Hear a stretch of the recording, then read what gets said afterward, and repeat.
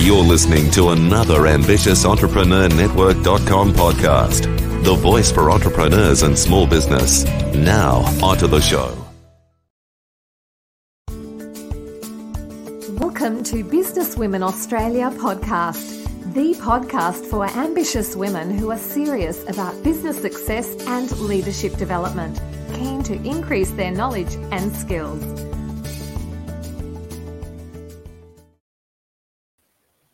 So welcome to another episode of Business Women Australia's podcast. I'm your host, Anne-Marie Cross, also known as the Podcasting Queen.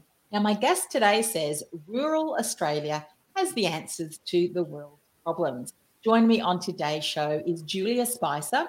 Julia runs her business, Engage and Create Consulting, from Goondiwindi in southwest Queensland. Engage and Create's focus is to support the viability and vibrancy of businesses and community organisations across regional Australia. Now, they work with regional communities on a range of projects with the focus on identifying needs in business and then implementing creative solutions to address them. And Julia's passion lies with small businesses, sustainable agriculture and regional women in leadership. Now, on today's show, Julia is going to share what to do to get the grant. There is more money out there than there are good projects. You know, why you need to consider regional clients. There's 8.8 million of us, says Julia, as well as what getting breast cancer on her 38th birthday taught her about business and so much more. I'm sure. Welcome to the show, Julia. Thanks, Anne-Marie. Really happy to be here. When I saw the introduction here and that you were from Goondiwindi in southwest Queensland, we've actually been there. We've travelled through there around the area. It's a beautiful area. Have you always lived in regional Australia or was that later? I have. I have always lived in regional Australia. I've done some stints in different parts of southwest Queensland, which is actually where I grew up. So I grew up on a family property north of Roma and did my schooling in Roma and Toowoomba. I have done my time working in the city and living overseas, but certainly living and working in regional areas has always been important to me. And what do you love most about regional, the regional area? I mean, it's something I'm sure that you only really appreciate if you have had an opportunity there. So for people who may not have had the experience, what is it that has the real meaning for you? Oh, I think the piece for me that I find really rewarding about the community that we live in, and I have been able to call multiple regional communities home, is the fact that people actually know who you are. Now, that can be a blessing and a curse sometimes, but what it means is people know what's happening. People can support you. People can be part of the decisions that you're making. And I think certainly in times of crisis, we see community comes together really strongly in our capital cities. And you living in Melbourne through COVID, there's been a lot of ways that community has come up really strongly in more populated areas. You think about floods when they happen in Brisbane and other, times, that's when community comes together in the big cities and they really love it. We get to live that every day. We don't have to wait for a crisis for that to be the case in regional areas. We actually have the opportunity to be able to live that kind of close-knit community on a daily basis. So when there is a crisis, that just kicks up another notch, and as I said in my wording, I had breast cancer a few years ago, and my florist, I had so many bunches of flowers and my florist knew that I wouldn't want all of these flowers at the one time because she knew what was happening to me and she knew that I was going through months of treatment. And so what she was able to do was just to keep a track of that. And so every 2 or 3 weeks, I would get another bunch of flowers come through because she would text me and say, that bunch must just about be ready for the bin. I'll send the next lot out this afternoon. Now, I would love to think that would happen in a more metropolitan area, but I don't know that the florist would know you that well to know what's going on and know that that's the situation, et cetera, et cetera. And so what it meant was I had 6 months of beautiful bunches of flowers that got to be spaced out rather than 2 weeks where we would not have had nearly enough vases for all the bunches that I would have had at home. And I think that for me is a really good example and a good story around the advantages of living in smaller communities and how that can really connect people. Yeah. And I think now, through having been through the experience here in Melbourne, but I'm sure in other places around the world too, that connection and that camaraderie. And yes, through a crisis, it brings us together. But as you say, let's do that. Let's have that be part of the norm and how we approach the way that we do things. And you said, I mean, there's 8.8 million of regional people, and that's why, you know, we should need to consider them. We're using this technology, StreamYard, today. A lot of the technology that we do have at our fingertips now means that regional people or people based in regional areas can also benefit from many of the services, products, and so forth that are around not just Australia, but I know that people around the world can watch this too. And I'm sure there's a lot of different regional areas that can certainly relate. So let's talk about the areas of grants. This is your expertise. This is really where you love to support others. Again, let me ask you, is that something that you've always been an interest or had an interest in, or is it something that's progressively become more your area of expertise? A little bit of both, I guess, Anne-Marie. So my background's in environmental science. So for many years, I worked with land care and catchment groups across different parts of the country.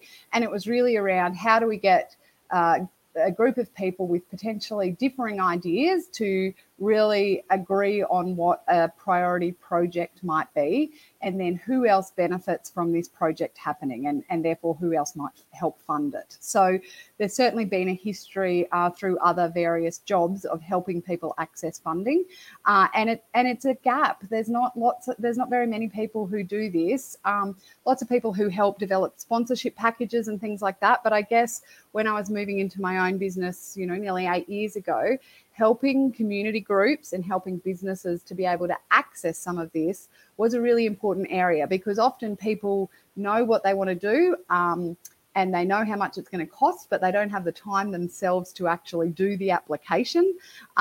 Or they think that it's really overwhelming. And I guess in some circumstances it can be overwhelming, but I also think that's a bit of a myth that sometimes needs to be busted as well. So certainly when it comes to grant writing, there are some things that people can learn and can be able to do themselves to be able to open up that part, you know, open up that element in terms of a business revenue. You know, how else can you get funded? Who else might be interested in what you're doing in your business, and what grants might be available for you to actually be able to deliver what you do to more people in particular regions, basically. I love the way that you said there's more money out there than there are good projects. And we know a lot of local governments, state, and then even federal too. I'm sure that there's different opportunities where they're looking for expertise to be able to support. So let's dive in a little bit more, because they're obviously there's finding the right grants and then ensuring that it is a good project. And then, of course, putting together an application that really captures all of the different areas that the funders are looking for. So where are some sources that we can go and look for these grants?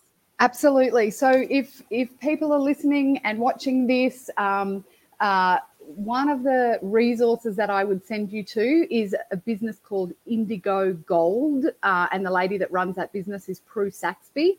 I'm not a believer in reinventing the wheel, and I don't think anybody is collating all of the grant opportunities better than Prue is doing at the moment. So you can sign up for a newsletter with Indigo Gold. And I got one earlier this week. I think there were 52 pages of grants that were out and available for community groups or businesses across Australia.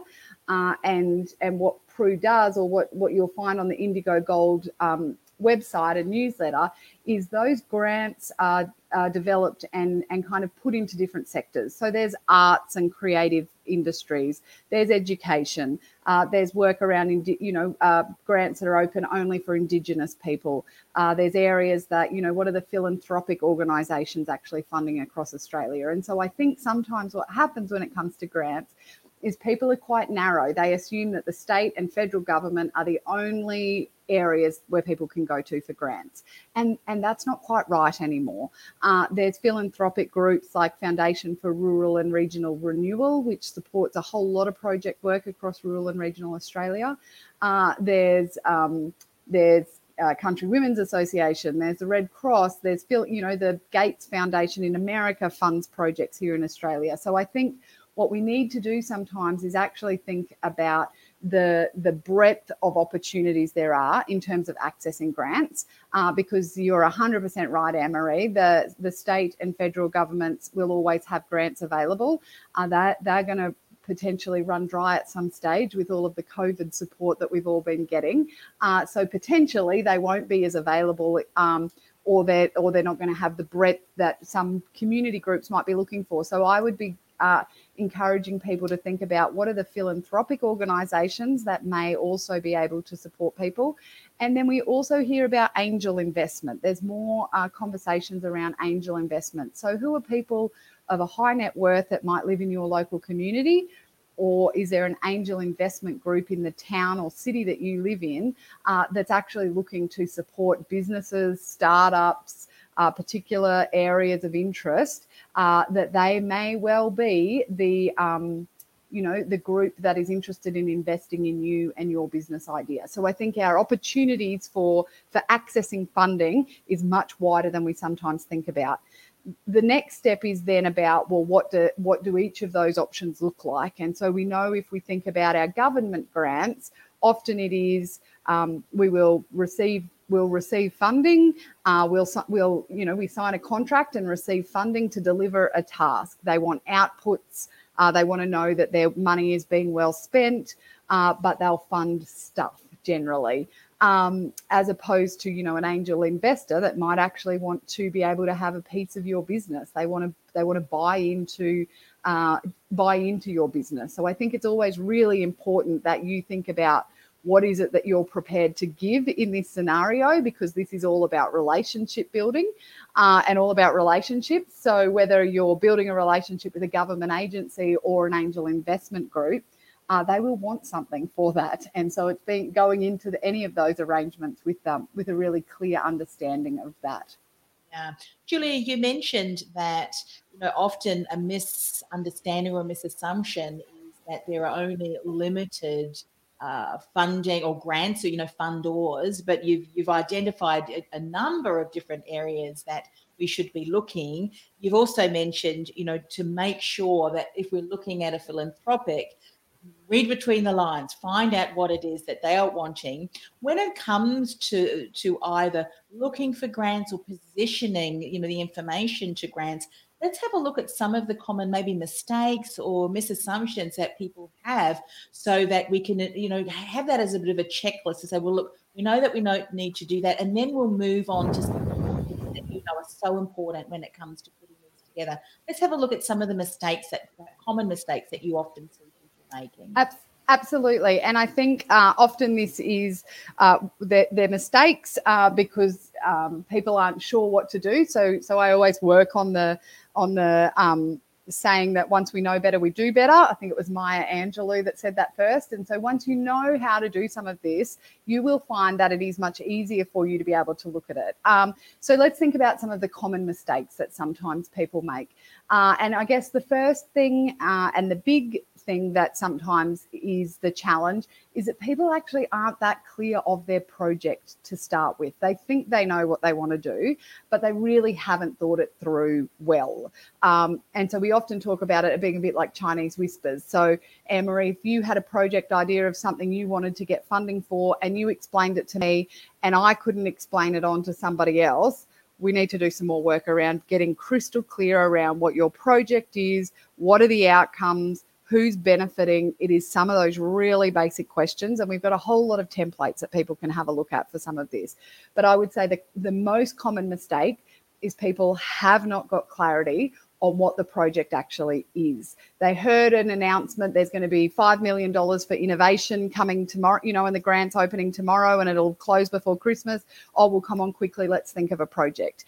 And that's neither strategic nor helpful because if you're making a project like that, Yes, you might get 100 grand's worth of funding potentially. I'd be very surprised, but you actually don't know that project's not going to cost you $500,000. So I've also seen businesses get a grant that was not well thought through at the beginning, and it costs them dearly because they didn't actually ask for the right amount of money to do the job well. And they've signed a contract to say that they're going to deliver this work. So this piece around having a very good, clear project is really important. And the other common mistake that happens is a timing one. So you've got a really good, clear project, but you're starting work on that project tomorrow. Well, you should have been applying for a grant probably 12 months ago. Yeah, so the timing piece is often out. And so what we say with clients is, you've got a really good project, you know exactly what you want to do, and we agree with you, this is well thought out. If you're starting this project in the next 6 months, it's not a fundable option. Governments don't want to pay for work that's already happened, and nor do some of the philanthropic guys. So it's also a timing piece. We need to make sure that we can apply for the grant, wait for it to be reviewed, wait for somebody to stand in front of a big check, wait for all of these contractual things to happen, and then your grant will come through.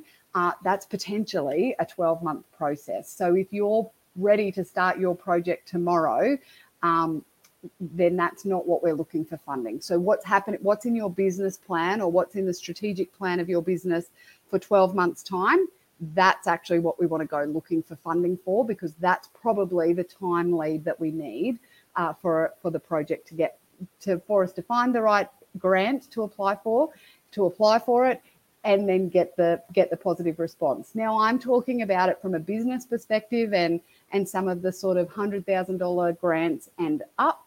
If we're a community group and we're looking for $20,000 or $35,000, they have a much quicker turnaround. But for businesses listening to this podcast, your timing and actually planning that out is one of those other common mistakes. Yeah. As you're sharing that, I'm thinking to myself, because obviously the projection is so important, and then this very much can become part of your overall strategy, looking at and becoming familiar with the type of grants that are being offered and that are coming up. How long beforehand are organisations sharing their information about grants? Do they typically give you a 2 or a 3 month time period for you to get your content out into application? Yep. So when we work with clients, we talk lots about our Christmas wish lists, right? Which at this time of the year seems completely appropriate. So we kind of need to know, what is it that they want to be doing? What's the professional development that they want to do? What's the infrastructure? What's the innovation? What's the building? Whatever it might be. So we need to know that information, because there's either going to be multiple opportunities to be able to fund that, or we're going to actually know when we're looking at what grants are available. We can go, oh, Anne-Marie was talking about women in leadership. This is a women in leadership program that's available at the moment. We need to send that through to her, because that could be what funds her mentoring project that she's talked to us about historically. So when we work with lots of people one-off, that's fine. But where we do find it really useful is where we build that relationship with a client over time. And then we know what's on their Christmas wish list, and we can be able to be looking for that across multiple funding rounds and multiple, funding avenues. I think the other mistake, if I can just list one more mistake, is that people think that this is, that this is a quick exercise. And I think we often challenge people to think about it as a marketing exercise. You're sending information about your business out to the world. You don't know who's reading it. You don't know what people are doing there. You don't know how this is potentially going to connect you later. So often we will say, if we can't do a good job of an application, we would rather not put it in than put in something and people read information about, this Business Women Australia, this is a pretty crappy application. This is not a good reflection on the business. This is a marketing activity that we're wanting to do. So we would be better to hold off and put in an application in a future round where we've got everything ready and we can really, put all the bells and whistles into an application for Business Women Australia, who are fantastic business, rather than not do it. So I think people need to think about it as a marketing exercise. You are selling yourself. You are inviting people in to partner with you on the work that you're doing, and thinking about it in that way gets people to, put the energy and effort into it, rather than this kind of slapstick, well, we'll chuck something in and see how it goes. Yeah.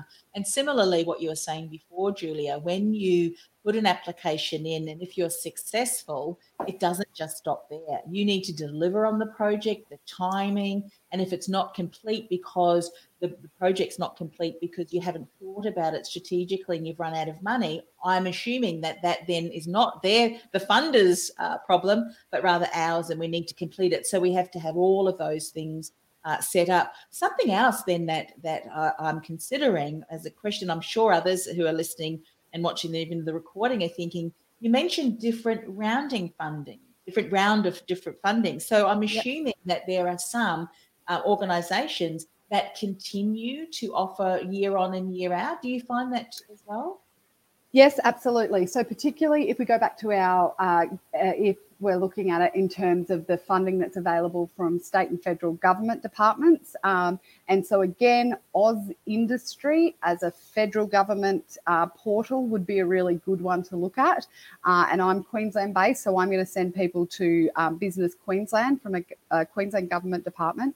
But they actually have a lot of grant finders. They provide a service. Governments will provide a service on their website. So Oz Industry does, and so does Business Queensland, where you can put in your information and they will tell you what grants are out at the moment that you're eligible for from a business structure, the amount of the grant, or when it's opening if it's not currently open. So a lot of the state and federal funding will have rounds. It's a 4-year program, and within that program, they are going to have 3 rounds of funding where there's $20 million available each round. For example, what often happens in those rounds is they might get $50 million worth of projects that they need to, go through, assess, look at, and then allocate the 20 million that they've got for a budget to those projects. So when they talk about them being competitive rounds, that's what happens. But it also means that gives us information. We can go and have a look on the websites to look at, well, what's the kind of projects that have been funded in previous rounds? Does that look like our project? Does it look like it's something that they've funded before and therefore we wouldn't be surprised for them to be able to fund it again? Is it an innovation grant? So often at the moment with the innovation space, if it is something they've funded before, then they might not want to fund it again. So, we need to kind of be able to have a look at what's been funded historically. And then my other piece of advice always is that we want to make friends with people in some of these government agencies. We actually want to pick up the phone and ask some questions so that they know that A, you exist and this is what you're interested in and this is where your business is based, because they're also wanting to make sure that they're doing a good job and getting a really good spread of projects across the industry or across the state or country. So if in doubt, I also encourage people to pick up the phone and ring. They always have a number of somebody to talk to, and they can also, give you some ideas or some different things to think about in terms of your application. This is such valuable information, and at the end of the show, we'll certainly give you an opportunity, Julia, to share how people can get in contact with you. I know this is the sort of support that you also offer clients, so we'll ask you in a moment to share a little bit more about some of that support, because I'd imagine once we identify a particular grant, there are core pieces of information that we need to provide, and then I'd imagine that there's aspects of the grant that may be very unique between the funder and what they're looking for. What are the types of information that we really should have on hand anyway? You mentioned that look at this opportunity as a marketing opportunity. So there's some core pieces I'd think that we'd want to have ready about our business, about our team. What are some of those standard expectations that are required as part of the grant process? Yep, really good question, Anne-Marie. And again, this is something that businesses can start to build and have on hand long before there's a grant application that they're completing. So let's think about it. Depending on the size of the project, but I'm talking about this from a business perspective, a business applying for grants and a sizable grant. It's very realistic that they will want you to attach a copy of your business plan. You'll absolutely need to share some information about your financials. And in fact, one that we're writing at the moment, I need to attach 2 years worth of financial reports to this application. They want to see that I am a low risk for the funding that I'm asking for. So financials are something that needs to be included. They want to know they want letters of support to know that I am a legitimate business and that this work is something that's supported by others in the community. They will want to potentially see a marketing plan. They absolutely want to see a budget.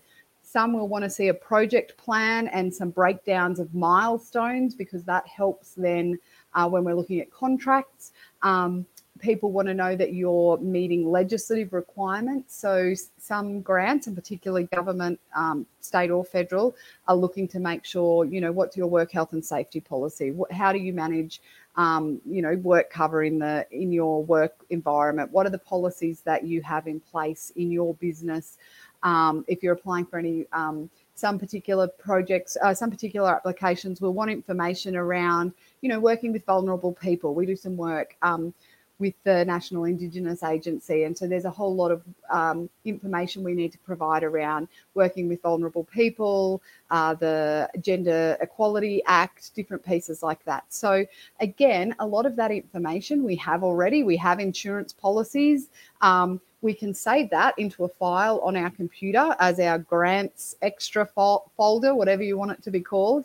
And you can actually have a lot of that information saved in there so that when you are applying for a grant, you don't have to go looking for it. You've got your About Us 300 words that is the same information that you can copy and paste for nearly every grant that you apply for. You've got some people who know that you're likely to ask them to be a referee for a grant, so they know, they've got a heads up that you can pop their contact details in as a referee for different grants. So again, there is some of this legwork that you can do prior to a grant being available or open, and that sort of the energy that you spend on that now is potentially hours, if not days, saved when you actually are putting in your grant application. It can be the difference between you having an extra, 10 or 12 hours to complete your grant than other people who hadn't really pulled some of that information together beforehand. So thinking about it in terms of that efficiency piece is really useful too. And as you're listing some of those things, I'd imagine that we'd want to have that as part of our business, our marketing plan, letters of support. We'd want that for other aspects of marketing. And, as you're sharing that, I'm sure people have gone, oh, my goodness, it's one of those, I'm sorry I asked you. But let's twist that and say, you know what? Having that available anyway and accessible and developed as part of our business is very important. Having a business plan. Now, I'm sure you're not talking about a 30, 40, 50-page document, but rather a document that shows that you've given thought. Because if we put ourselves in the shoes of the funders, they want to be clear and careful that the money that they give out is given to organisations that do have a solid foundation and are not, as you said, they're not going to suddenly crumble overnight because they don't have all of their, the foundations in place. And so that's wonderful to know. Now, obviously, there's other aspects of each grant that needs to be put together, but share a little bit more about the services that you offer, because I know you're an expert. You've got a team of experts that support you. So how can you help people that maybe are looking, maybe 2021 is a good year to start to really tap into the funding opportunities? How can you support them? Certainly, if you're a tourism business in Australia, there, again, one of the conversations that we have with people is, what are the trends on the horizon for your industry? So have a think about it. At a state and federal level, there'll be a lot of funding around for tourism. There'll be, people looking at how can businesses be scaled and continue to function if and when there are any other waves of COVID. So if your businesses need any support around that, I would be thinking of your Christmas wish list, because I certainly think moving forward, that will be a trend that governments want to continue to support. I think in terms of what we want to be able to have a look at, we can certainly help people come up with some of these ideas, and we can send people to different areas for that. I guess what we really have is a good general cross-section of areas to be able to send you to to be able to look at in terms of what you want for your own businesses, for the people that are listening, but also that this doesn't become overwhelming. So I've just thrown a lot of information at you in the last half an hour or however long we've been talking, but it really is, we have a lot of templates, we have a lot of checklists. I've already mentioned Indigo Gold, but it is really important for you to sign up to a few grants newsletters. If you'll have, everybody has a Regional Development Australia board that manages their areas. They are always a really good font of knowledge for businesses. But I think if people want support, it is absolutely there. We are not the only grant writers in Australia. And I think it's about building a relationship with somebody who can come into your business and just support this part of it. So consider a grant writer like you would your bookkeeper or your accountant or your social media person. We are literally another contractor that can sit around the table and support you to do what you want to do in your business. So whether it's us or anybody else, I think of your grant writer or think of somebody who can help your business like that. That's a good way to look at it. Because the other thing that we find is often people will come to us for a grant and they leave us actually with no grant, but we've helped them develop a business plan. So, they're not great. Well, and honestly, they're not grant ready. None of us need to spend time and energy on a grant that we know from the get-go is not likely to be achieved. So sometimes people ring us and say, hey, we want to apply for this. And we go, don't like your chances. Don't think it, you can pay us to do it, but we don't really think that you're likely to achieve. Here's what we think you should do. Come back for round 2, and then we'd absolutely happily take your money and help you write a grant. But at the moment, keep your money and do this, and this first. So I think it's about, being able to have some of those really genuine, robust conversations because this is time consuming. It is a cost associated to your business to apply for some of these things. And we want to make sure when people do spend money, they've got the best chance of return. That's right. And when we think about, some of the other involvements, you mentioned letters of support. Now, there may be projects that maybe you haven't received funding, but that you show that you really are, in this instance, community-minded, regionally minded, because you may have letters of support or photographs where you as a business, you might have sponsored or given back to the community. All of these things are creating a storyline, which I think it just goes to show you've really solidified your business and you've got this clear direction. And all of these things don't just happen overnight. So I love the way that you would say to people, look, you're not ready yet, but look, let's start to build this out so that you've got the best opportunity when you do finally approach those funding bodies. Is there a website that we can go to, Julia? What's the best way for them to connect? So our website is www.engageandcreateconsulting.com.au. We also have a Facebook page where we post grants that are open at the moment that we think would be really relevant for small businesses and community organisations. But the website has got all of our checklists. You'll find a whole lot of resources on there for grant writing. So if you go to engageandcreateconsulting.com.au and then look for grant writing, I think you'll find a whole lot of stuff that'll be really useful for you there. Fantastic. Thank you so much for coming on the podcast. You, of course, are a member of Business Women Australia. We've had the little banner across the bottom there. So if you want to connect with Julia, please go to her website. She's mentioned that there, and I'm sure she's across the different social platforms too. If you'd like to know a little bit more about who's this Business Women Australia, just go to businesswomenaustralia.com.au. There's plenty of information on the website, how you can join. There's different chapters around different states, and please feel free to reach out and find out more if that's something that you would like to consider becoming a member in 2021. So thanks once again, Julia, for coming on the show. I've loved it. I know that there's such valuable information you shared, and this is certainly a wonderful option to incorporate into our marketing moving forward. Pleasure. Thanks for having me, Anne-Marie.